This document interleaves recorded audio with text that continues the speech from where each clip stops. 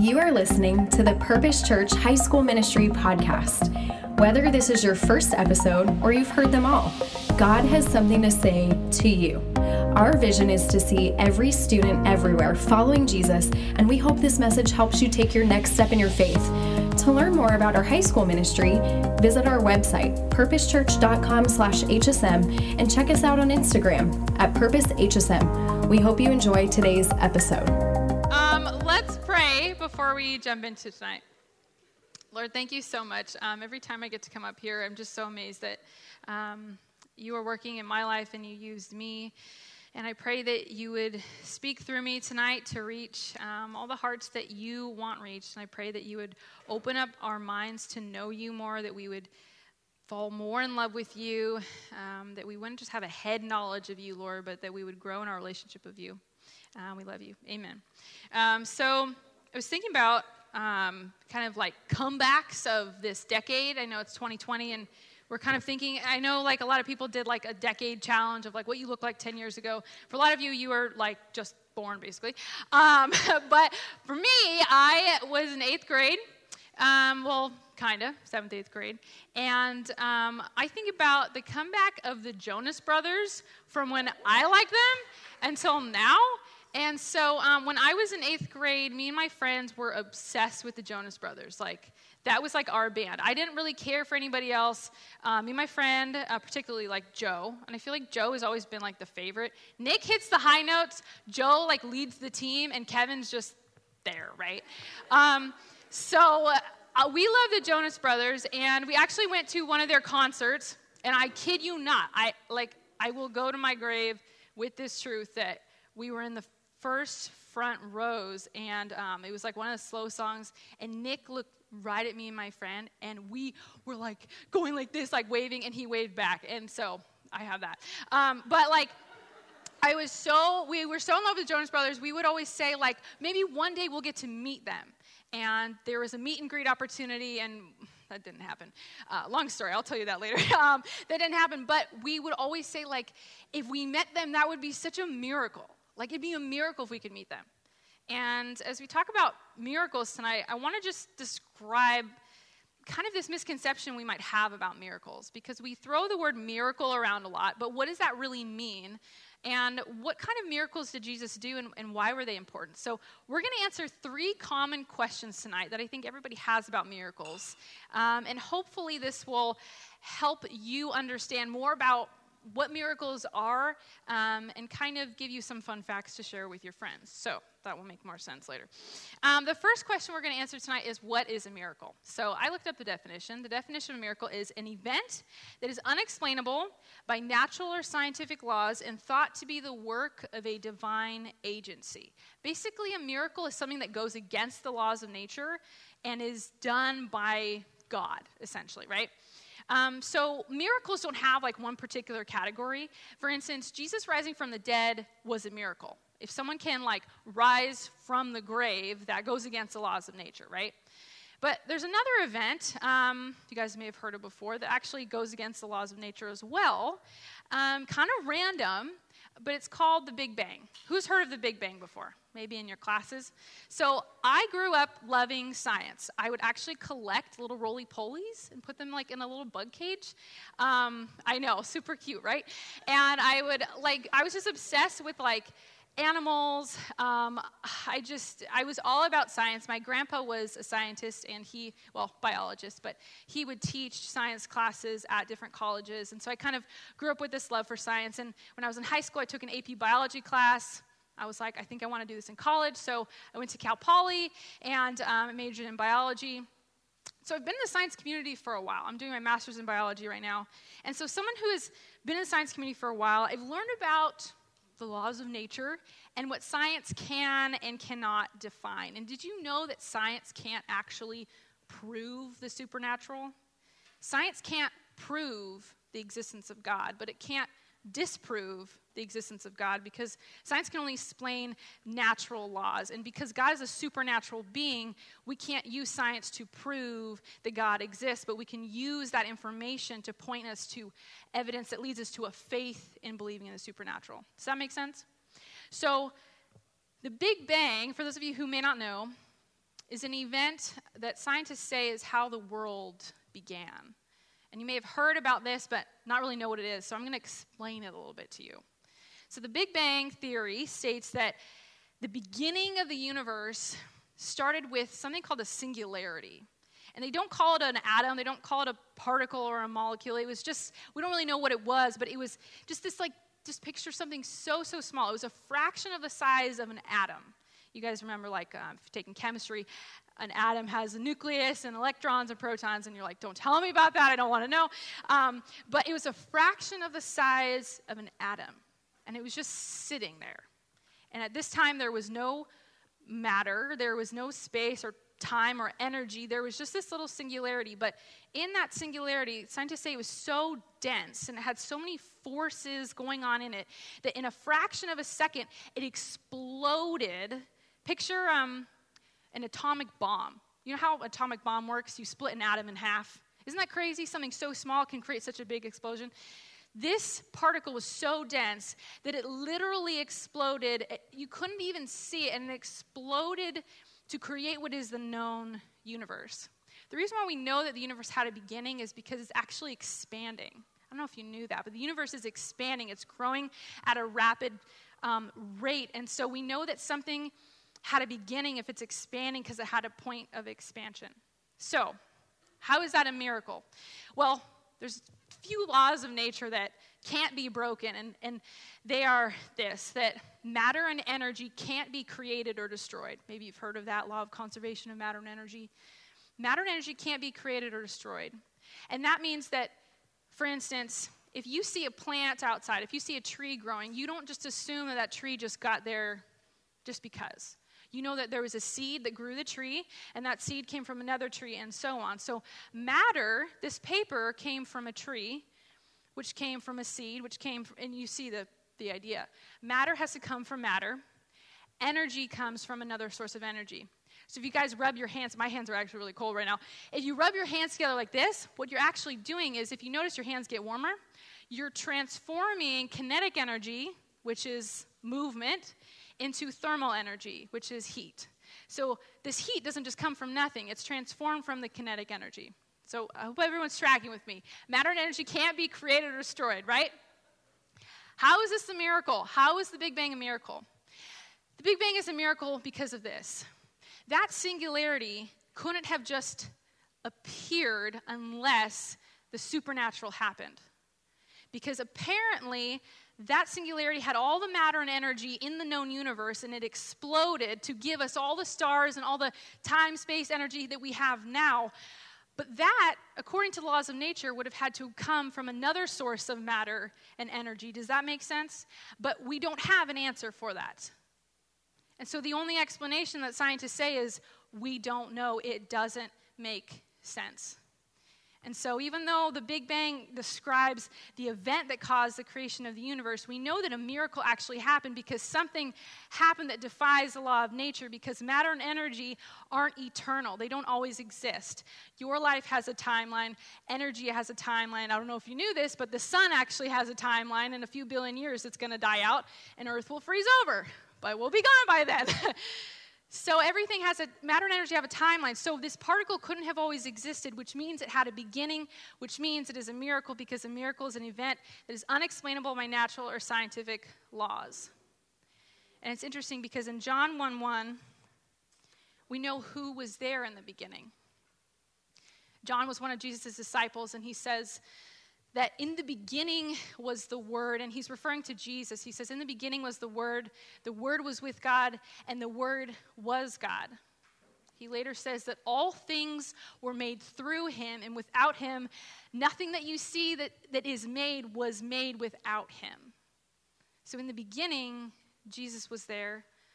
In the beginning, Jesus created this miracle. So a miracle is any event that is unexplainable by natural or scientific laws and is the work of God. So now that we know what miracles are, let's answer this question. What kind of miracles did Jesus do, and who were they really for? one of the Gospels, if you guys don't know what the word gospel means, it means good news. When we talk about the Gospels in the Bible, it's the first 4 books of the New Testament. So it's named after people who wrote it or narrated it. So Matthew, Mark, Luke, and John. And in the book of Mark, it's one of the shorter Gospels. Mark records these different miracles. And so just in the book of Mark, I literally just kind of skimmed through and looked at the little subtitles, and I looked at all the parts that describe Jesus' miracles. So just in the book of Mark, these are the miracles that Jesus did. You ready? So in the book of Mark, we see that Jesus, he was healing a man with an unclean spirit. He's healing a man of leprosy. He heals a paralyzed man. He heals a man with a withered hand. He calms a storm at sea. He heals a man with a demon. He heals a woman of her bleeding. He raises a girl from the dead. He feeds the 5,000 with 5 loaves of bread and 2 fish. He feeds another crowd of 4,000 with 7 loaves and a few fish. He heals a blind man. He heals a boy with an unclean spirit. He heals another blind man. He curses a fig tree and it withers, and he rises from the grave. That's probably the most important one. But do you notice that word healing, he heals? That's kind of like the word that is described most often when we think of Jesus' miracles, right? But there are things that Jesus did that weren't directed towards people necessarily. Like, for instance, him calming the storm at sea. Of course, there's this account where Jesus and his disciples are on a boat, and it says that Jesus was sleeping, and his disciples were freaking out because they thought they were going to die because the storm was so crazy. And they tell him, Jesus, are you crazy? We're going to die out here. And then he goes out and he's like, be still. And then the sea dies down. And he's like, really, guys? Do you have no faith? So that sure, I guess affected the disciples, but it wasn't directly towards them. So the miracles that he did were not necessarily always towards other people, but the majority of the miracles he did was healing. And specifically, he was healing a group of people that we could put in a category called the marginalized. So I want you to picture a piece of paper. Everybody has paper at school, right? You know the margins on a piece of paper? The word marginalized comes from that word margin. Margins on a piece of paper are sort of the parts on the piece of paper that are put to the side. You want to stay within the margins, right? So the margins are sort of pushed to the side. They're kind of ignored and usually just forgotten. We don't really care about the margins. And the people that Jesus healed were really on the margins of society. They were marginalized. And there's one man in particular that I want to share with you tonight who was completely marginalized, completely forgotten and ignored by society. But Jesus comes and he does something pretty miraculous in his life. And so this is in Luke 8, verse 26. It says this, then they is Jesus and his disciples, sailed to the country of the Gerasenes, which is opposite Galilee. When Jesus had stepped out on land, there met him a man from the city who had demons. For a long time he had worn no clothes, so he was naked, and he had not lived in a house, but among the tombs. Think a cemetery. He was living in a cemetery with no clothes, and he had demons, okay? You don't want to go near this place. When he saw Jesus, he cried out and fell down before him and said with a loud voice, what have you to do with me, Jesus, Son of the Most High God? I beg you, do not torment me. For he had commanded the unclean spirit to come out of the man.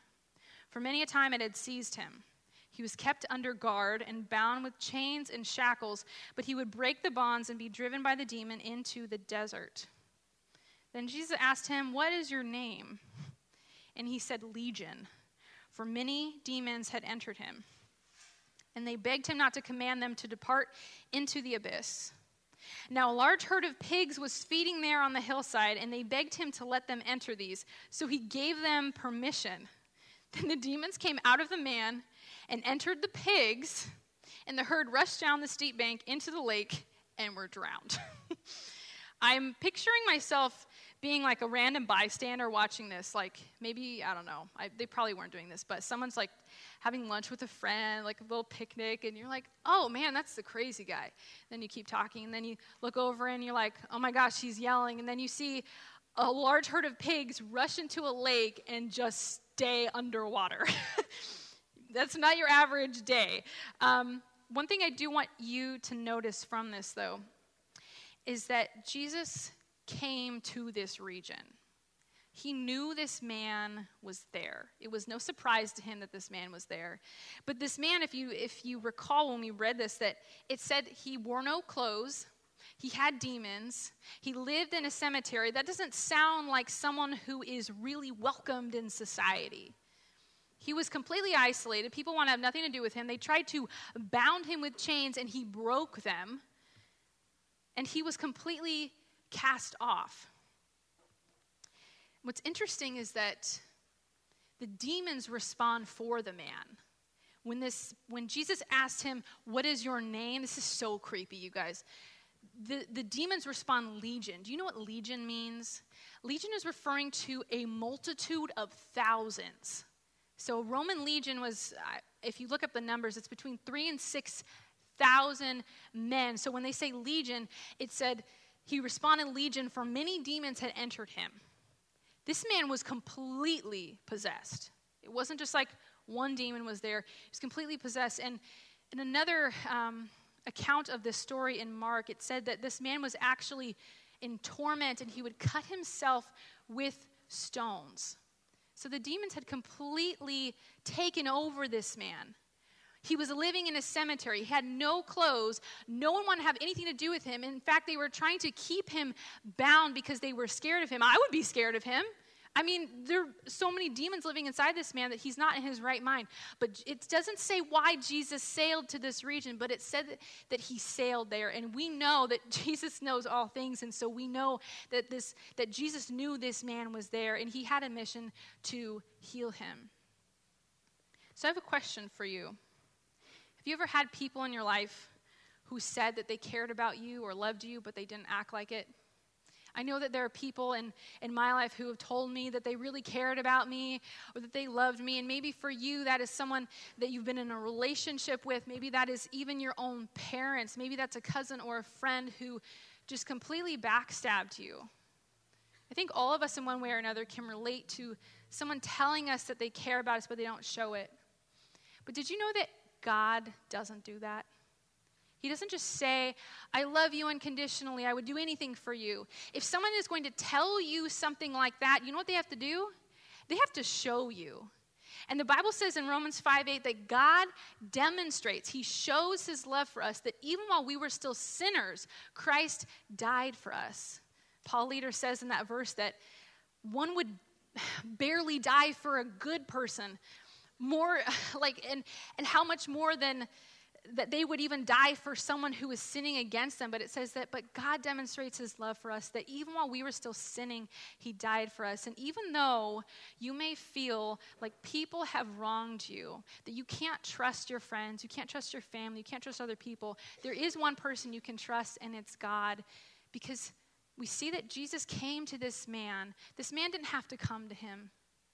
Jesus knew his state. He knew that his life was a mess. And he still chose to come. And you know what he did? He showed him that he loved him by healing him.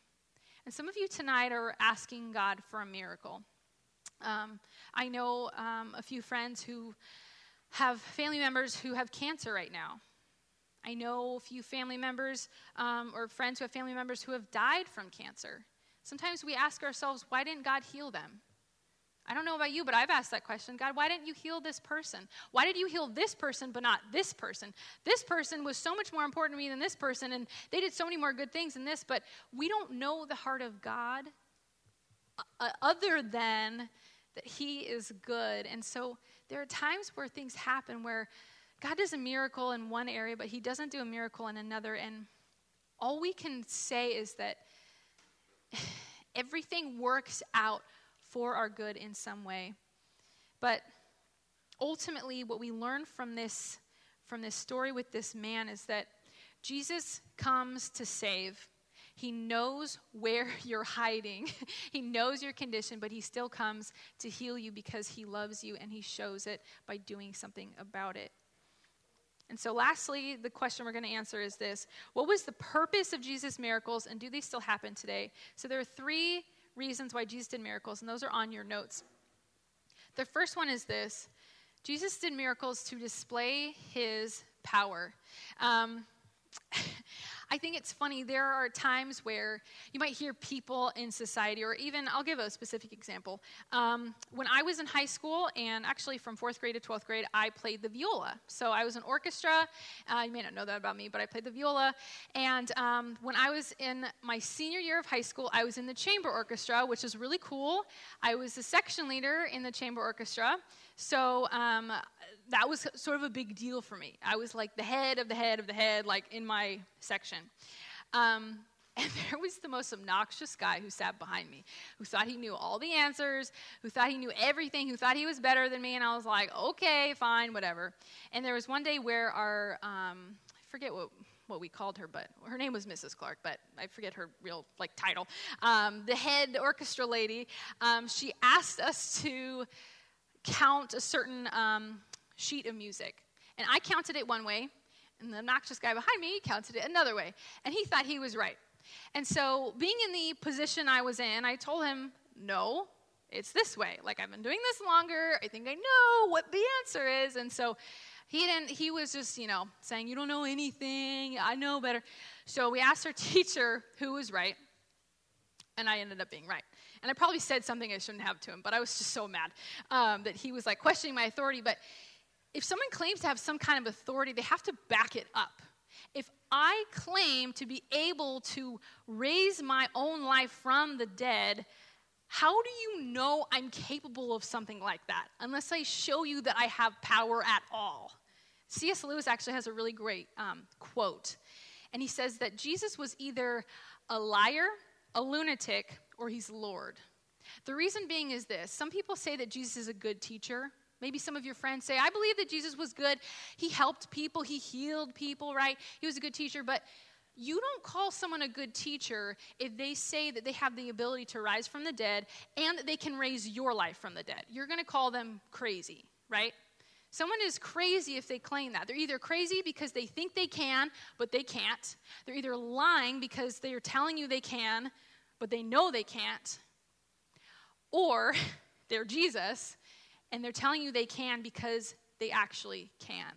So Jesus isn't just a good teacher, he's Lord. And so he did these miracles to prove that he had this power. In John 10:17, he's talking to a group of people, and he tells them this, that he is able to lay down his life and to take it up.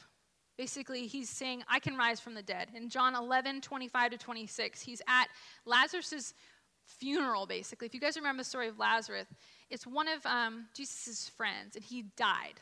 Okay, he's dead. He's in the tomb for 4 days. And his sisters, Lazarus' sisters, Mary and Martha, are basically like, Lord, why didn't you come sooner? My brother wouldn't have died if you came sooner. But then he has this conversation with Martha, and he tells her that anyone believes in me, even though he die, he will actually live. Meaning, even though you have a physical death, you will have a spiritual life.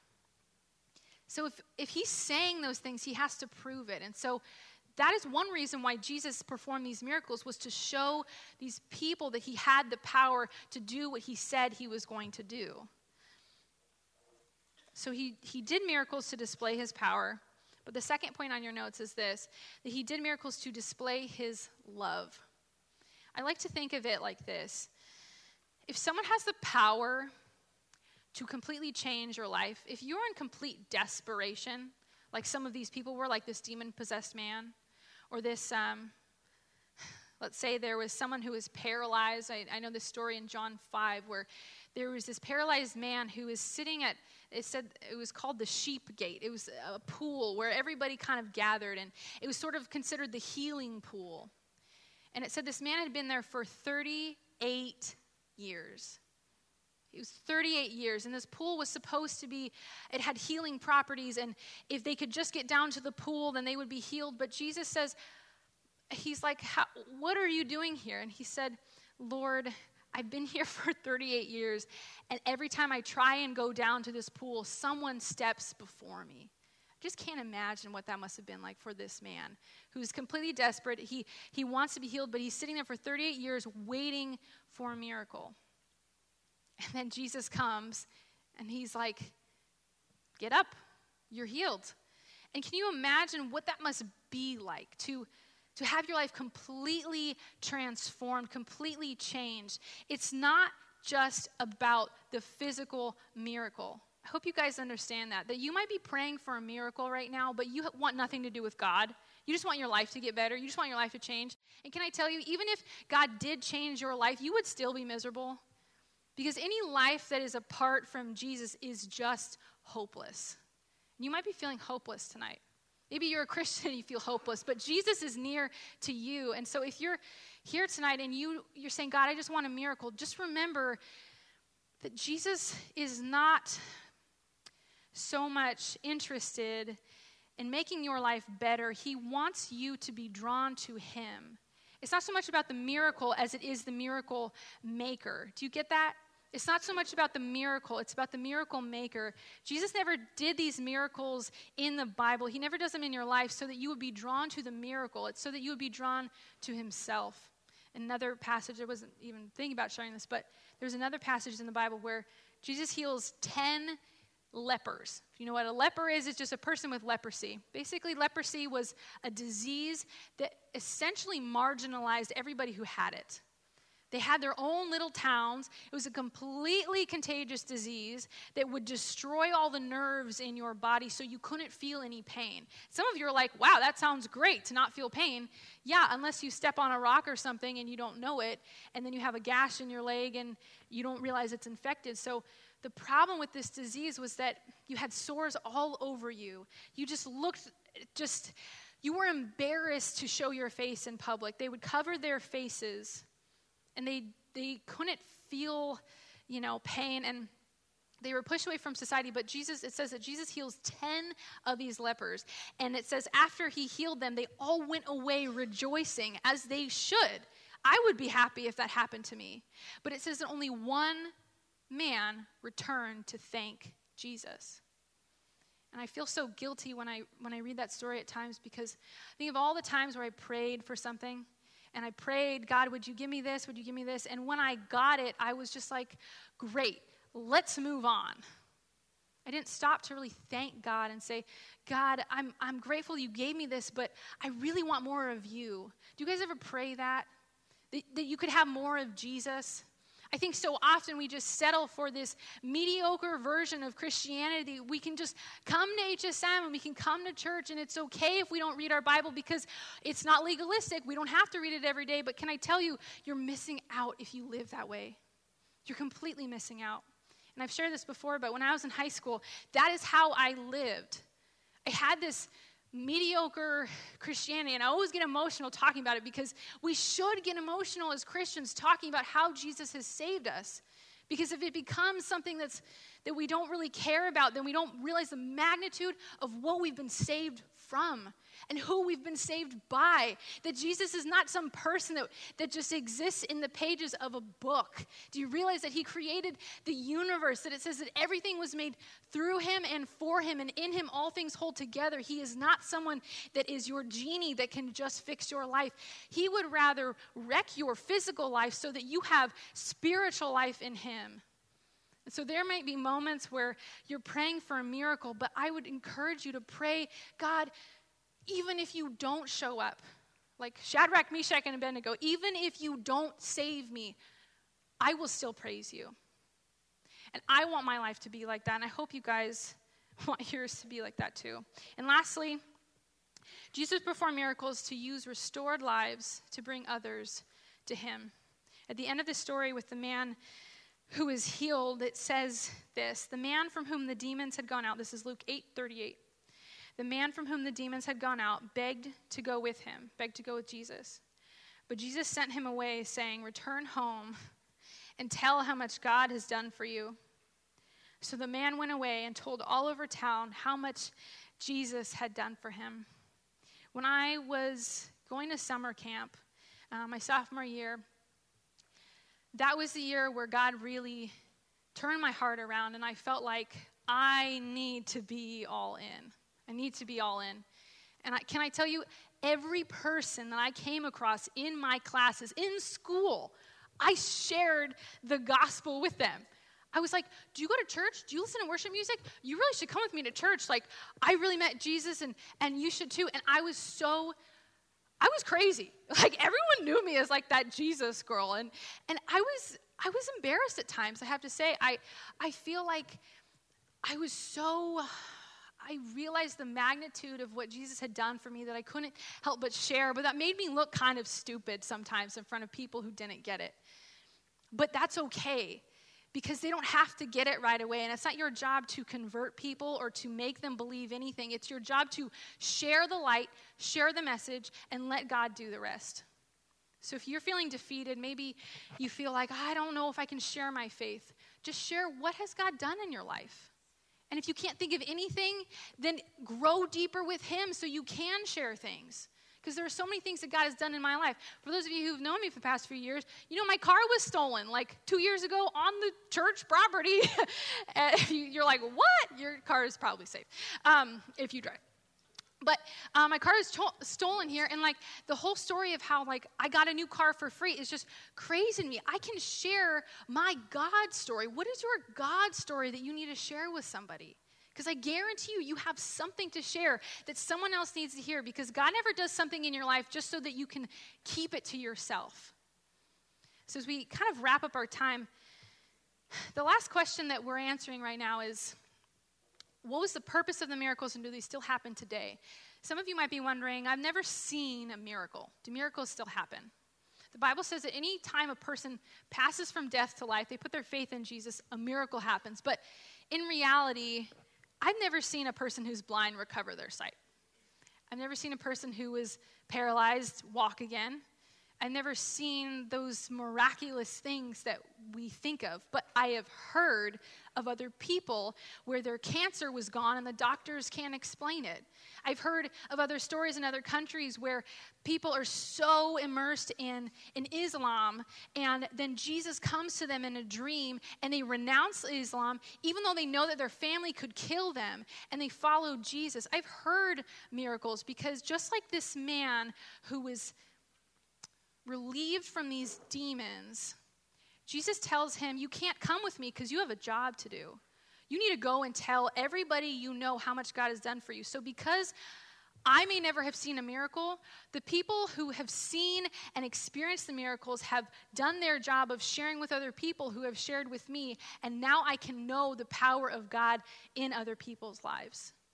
So if you've ever experienced a miracle, if you ever know someone who has, then share that with your group tonight. Let's talk about what God has done.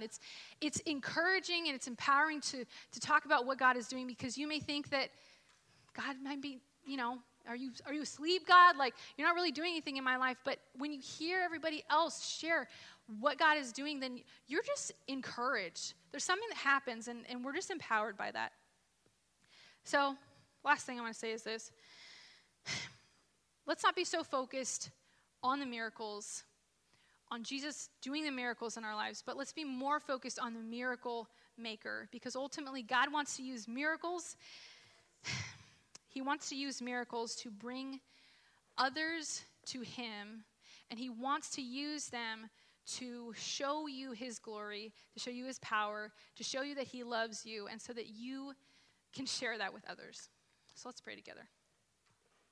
Lord, thank you so much for your power, that it's just beyond anything that we can comprehend. And I'm so grateful, Lord, that you give us your word to guide us. I pray that we would just be open to reading the word, that we would be open to listening to what you have to say, even if it's uncomfortable or doesn't go with what we think should be. Let's just surrender and submit our lives to what you have to say, Lord.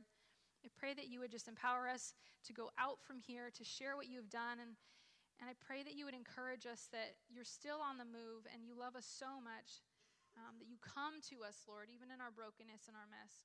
We love you. Amen.